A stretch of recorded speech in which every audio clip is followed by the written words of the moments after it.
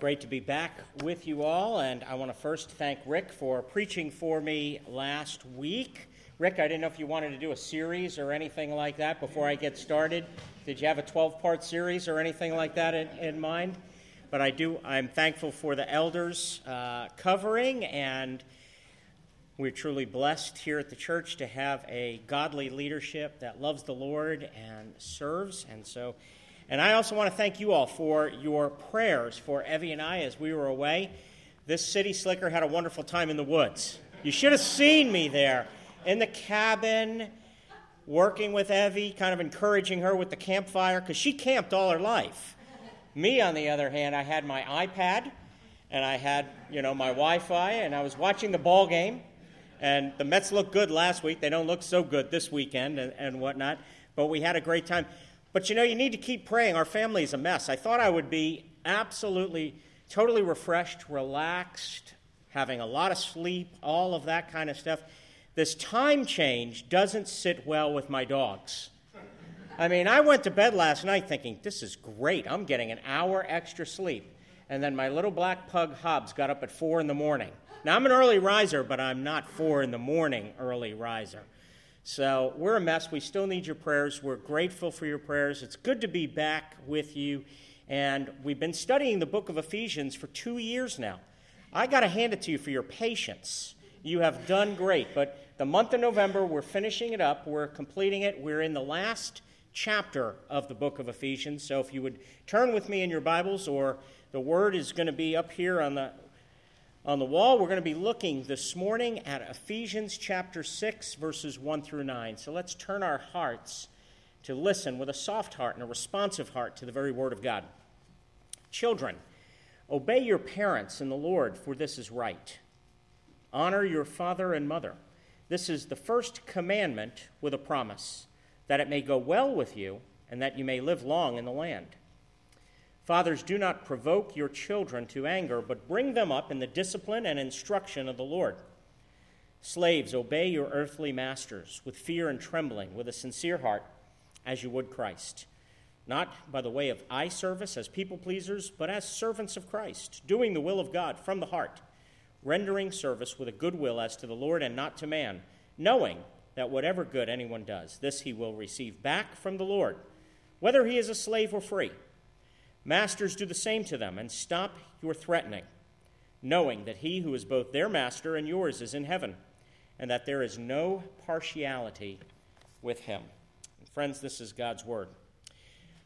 Well, let's review just for a quick minute what the book of Ephesians is all about. Paul's writing this letter to the congregation at Ephesus. He's writing from prison, so it's one of his prison letters, and it's basically a manual of spiritual formation or discipleship. And of a central theme in the letter is the theme of the church. Specifically, the church as God's new society, his new humanity, his new civilization, and the fact that God is building a new society.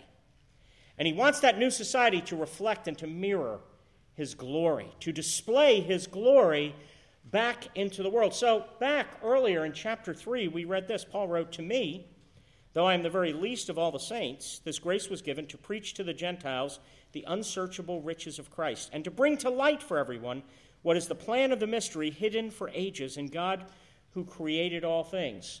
And the very next words are, "so that," indicating everything.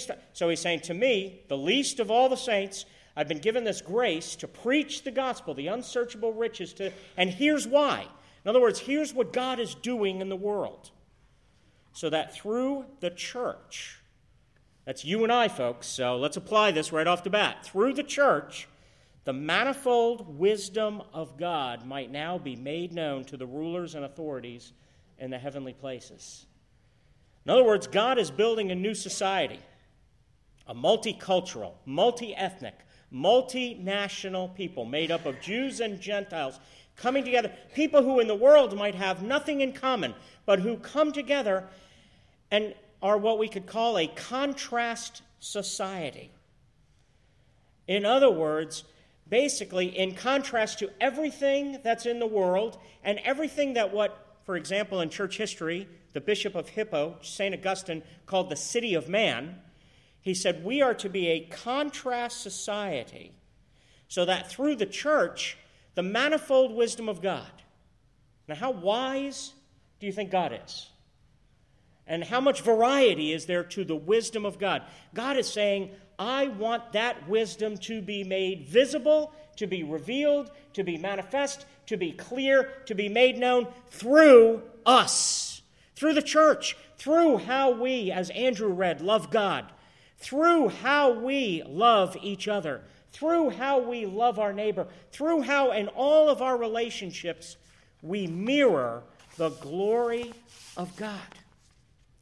Which brings us to the end of the letter, because this sounds, you read this and at first glance, you go, wow, that's radical, that's revolutionary. And it is. But you get to the end of the letter and look how Paul explains for this to be displayed. He wants it displayed in our ordinary, everyday, daily relationships at home. Chapter 5, husbands and wives. Chapter 6, children and parents, fathers, how you lead, how you treat, how you deal with, how you disciple, how you shepherd, how you are the pastor of the church that is called your home. Workers and bosses, how you reflect the glory of God by living out, by doing work not only to excellence, but by revealing faith, hope, and love. We make the invisible kingdom visible. So in other words, in all of these relationships, and this morning we're focusing on the home, parents and children. But in all these relationships, what God is showing us is that he has a new society, and in that new society, there is a divine order. There's a divine order to things, and no matter what your category, you have obligations, you have responsibilities.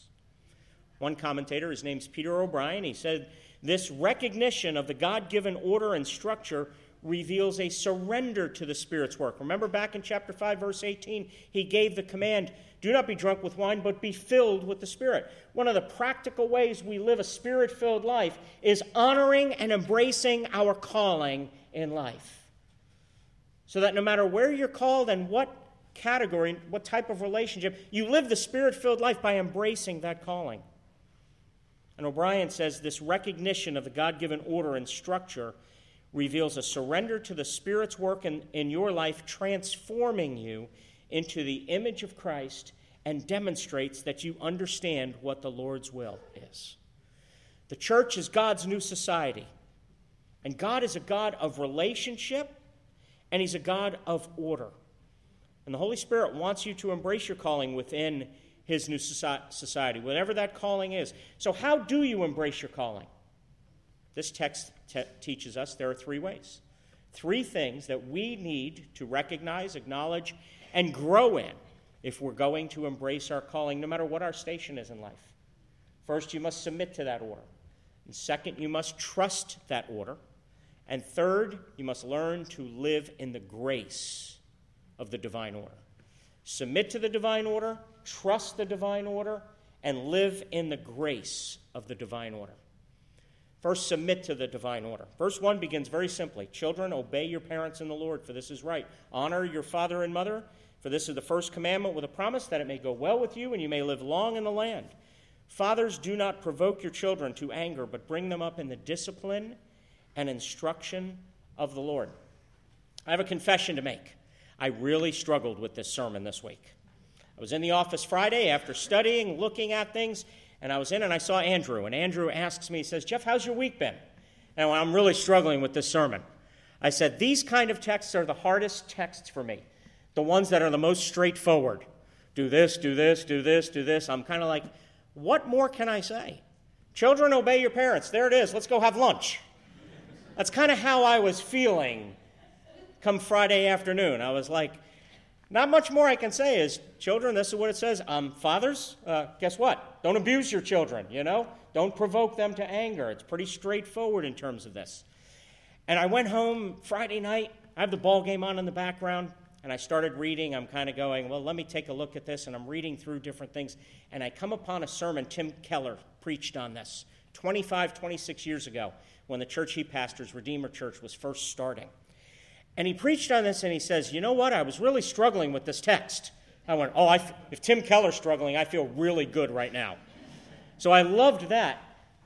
And then he said, I have this illustration that I want to share, and I read through it, and I went, this is the perfect illustration. And this illustration actually helped pull things together and genuinely challenged me in a great way. And it's from Grimm's Fairy Tales. Anybody ever hear of Grimm's Fairy Tales? Okay? It's not a famous one. I had never heard it or read it before.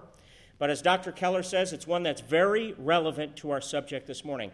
It was about a little old man who in his old age had gotten very, very senile. He was confused about things, and at the dinner table, he was particularly messy. He was always dropping things, and he was always splattering things all over himself. He lived with his married son and his married son's family. So he lived with his married son and daughter-in-law, his wife, and their son. And the son's wife particularly hated the fact that this old man was so messy and so much of a nuisance. Over the months and over the years, she had turned her husband against his father in so many ways and had him actually convinced that his father really was a great nuisance, and his father was a tremendous bother and a tremendous burden to them. One day, he was particularly messy in the dining room. His wife said, that does it. You're eating in the other room. She picked him up, and they went into the other room, and she sat him in the corner. She gave him the earthenware bowl. For weeks and weeks, this little old man sat in the corner with his eyes blinking, not really sure what was going on, very confused, isolated, away from everybody else, just eating his porridge. One day, he dropped the earthenware bowl and destroyed it. The daughter-in-law now was very furious. She came in and she said, that does it. If you're going to eat like a pig, you might as well eat like a pig. She grabbed a trough out of the pigsty, for they lived on a farm, and she brought it in, she put it down in front of him, and she said, from now on, you can eat out of this. And that's how she served him. It was weeks later, the husband and the wife, they come into the house, and the son and daughter-in-law, and they see their little boy carving something. They say to their son, son, what are you working on? The son looked up at them and said very proudly, I'm carving you and Daddy a trough so that when I grow up and get old, I can feed you out of it. The son and daughter-in-law looked at each other with horror in their eyes, and they said nothing. All they could do was weep. Suddenly, the adult son's memory began to come back, began to think, working overtime. What happened next was that the son and daughter-in-law walked on. They came in. They picked up the old man by the hand, led him very tenderly and very gently back into the dining room. They sat him down in the most comfortable chair at the head of the table and let him eat there and never, ever got angry at him again. Dr. Keller says, yes, that's a fairy tale, but a very good fairy tale. And he says the point is it sums up the fifth commandment that Paul bases this entire passage on. See, verse 1 says, children, obey your parents in the Lord. And then verses 2 and 3, he grounds this in the very word of God. The law of God that is universal over everything. The order of God that brings order and structure into the universe. And Dr. Keller says, a society that destroys the family destroys itself. If you eliminate honor in the family, you eliminate honor, period. The fifth commandment is what Paul bases his entire exhortation here. If we are going to live as a contrast society, you see the divine order revealed here. You see the Word of God, the law of God, as being universal over everything and being the basis for a stable society. Honor your father and mother. We are to submit to the divine order. But Paul goes on, why are we to submit to the divine order? I mean, it's enough we could say because God said so, and that would be true, but he gives us more. He wants us to trust his goodness. He wants us to trust the structure he has placed in the universe. He wants us to trust the divine order. I want you to think about two things here. First, why does Paul use the fifth commandment as a basis for his instructions here? He says in verse 1, children, obey your parents in the Lord. Obviously, he is speaking about, and think about a couple of things here, first of all. Think about the fact that he would obviously expect children to be in worship, at least children who are old enough to be able to hear the Word of God, respond to the Word of God. This is a letter. Paul wrote the letter from prison. He obviously sent it with somebody to be read to the congregation, and he expected children to be there worshiping, hearing, responding in faithful obedience. And he says, children, obey, because children are the most, especially when they're young, dependent, and they are to obey. And then he says, honor your father and mother, so that no matter what age you are, even as adult children, even when, because not all of us have believing parents, you're not called to agree with everything your parents say. So it's not when you're an adult a matter of obeying everything. But even if you don't listen to, you're leading your own family, you are still to honor. You are still to treat as important. You are still to treat as significant. And look at the importance of this command when he says honor. Why is Paul basing it on the fifth commandment? Scholars teach us that the 10 commandments that this is based upon are basically consist of what they call two tables of the law, a first table and a second table. The first table, and Jesus summed up the commands. How did he say was the summary of the law? Love the Lord your God with all your heart, soul, mind, and strength, and love your neighbor as yourself. The first table of the law, which is commandments 1 through 4, basically show us how to love God with all our heart, soul, mind, and strength. You love God by having him as your only God. What did Andrew read from Deuteronomy? Hear, O Israel, the Lord is one.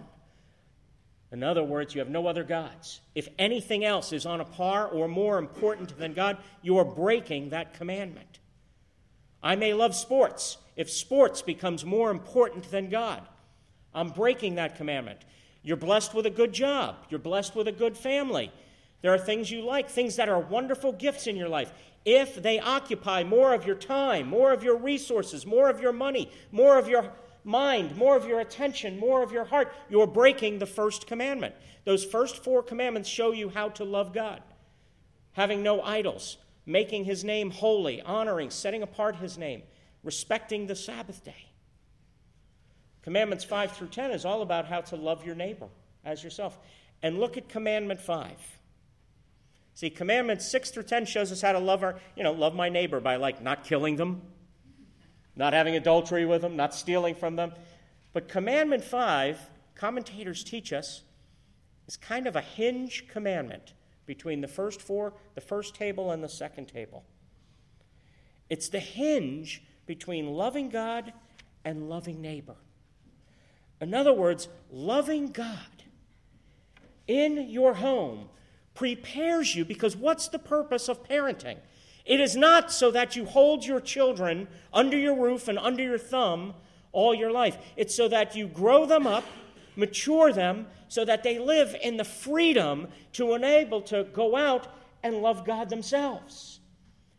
And so, in other words, learning to love God in the home is preparatory to loving God in the world and being what? That contrast society.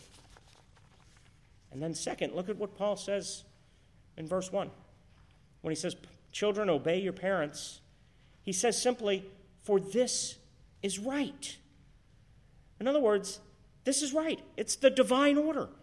It's the way God made things. He put it into the structure of the universe. Again, listen to how Tim Keller explains this. He says, there is a moral structure in the universe, a moral order of things. A right and a wrong, and a God who created us. When we listen to his word and we come under his authority and we say, yes, I believe what you say about me and about life, he says we experience the liberty of authority. Boy, is that countercultural, isn't it? The liberty of authority. And he gives the following illustration. He says if a bunch of people get together to play a game, no matter what the game is, basketball, baseball, football, a board game, whatever, you have to have rules. You have to have a ref. You have to have an umpire. Yes, you may scream at the TV and says, that umpire's blind as a bat, but you have to have a set of rules. You have to have a single person there that says, this is the rules of the game. If not, you have anarchy. You have everybody going, these are my rules, these are my rules, these are my... You have to have, if you listen to the ref, there's at least a game, there's at least an order. Dr. Keller says, parents, he says, the first incarnation of that moral order in the universe that we experience, the first representative we have of that moral order in the universe is our parents. That moral order becomes a teaching authority. Our parents are the representative of God's moral order in your life. Now, verses 1 to 3 speak to the children and adult children in terms of that. Verse 4 speaks to the parents. Parents and fathers specifically, if you're the moral order, if you're the representatives of God's moral order in your child, and more today in your grandchildren's life, how should you behave? How should you act? Look at verse 4. Do not provoke your children to anger. That's the negative side. But on the positive, bring them up in the discipline and instruction of the Lord. What does that mean? What does that mean practically? Again, one commentator put it, he says, effectively, the apostle is ruling out excessively severe discipline. Ruling that out because in the Roman society, in that society, a patriarchal society, excessive discipline by fathers was acceptable. Now, we're not ruling out the use of authority, and we're not ruling out discipline, we're ruling out excessive discipline, severe discipline. He writes, unreasonably harsh demands, abuse of authority, arbitrariness, unfairness, constant nagging and condemnation, subjecting a child to humiliation and all forms of gross insensitivity to a child's needs and sensibilities. He writes, behind this curbing of a father's authority is the clear recognition that children, while they are expected to obey their parents in the Lord, are persons in their own right, who are not to be manipulated, who are not to be exploited, who are not to be crushed. Do you recognize how affirming of children this is and how countercultural that was? This is treating children as if they are valuable, worthwhile, equal in the sight of the Lord. And that our first aim, if you look at the positive side, raising them up in the discipline and instruction of the Lord, our first aim is their spiritual well-being.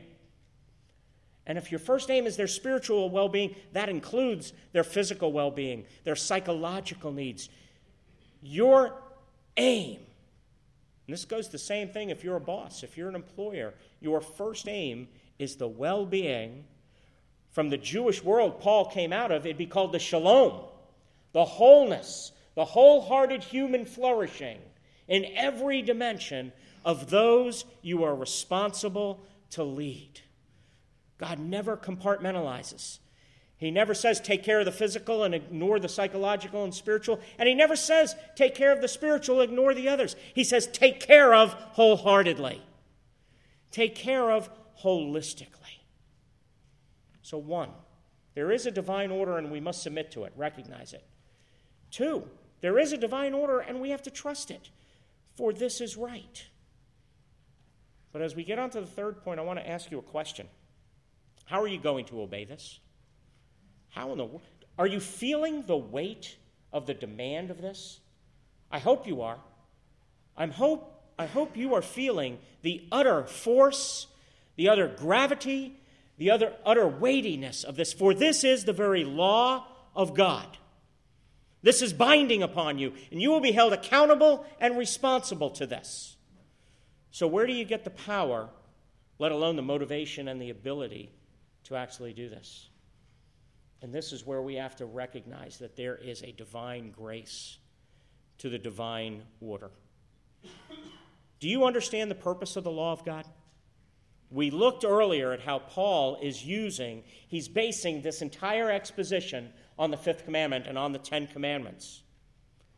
Now, friends, do we understand the purpose of the law? I'm so glad that this weekend is Reformation Day, because this is one of the things we get out of our reformational theology.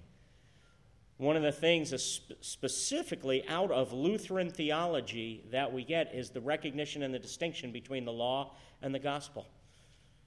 Theologians have often said there are 3 uses of the law. The first one we've gone over, that it's the basis for a stable society. But the second one is that the law was given purposely, intentionally by God to show you your utter helplessness before the law. To show you your utter inability. Best illustration I've ever heard on this, and I don't even remember who gave it, but I heard it years and years ago, is that the law of God is like a white glove. Anybody want me to come with a white glove and into your home this afternoon and say, let me dust and take a white? I don't think any of us want that, do we? Well, the law of God is a white glove on your heart that is exposing, and it's meant to expose to your mind and to your conscience where you've broken the very law for the purpose of getting you to flee and run and drive you to the divine order of grace. Paul put it this way in Galatians chapter 3. He said, is the law then contrary to the promises of God? Certainly not, for if a law had been given, listen to this, if a law had been given, that could give life. So if honor your father and mother, if fathers don't provoke your children, if children obey your parents, if slaves obey your masters, if masters stop threatening your workers, if that could give life, righteousness would be by the law. But the Scriptures imprisoned everything under sin so that the promise by faith in Jesus Christ might be given to those who believe. Now, before faith came, we were held captive under the law, imprisoned until the coming faith would be revealed. So the law was our guardian until Christ came in order that we might be justified by faith. Friends, do you feel the utter helplessness you have before the very law of God?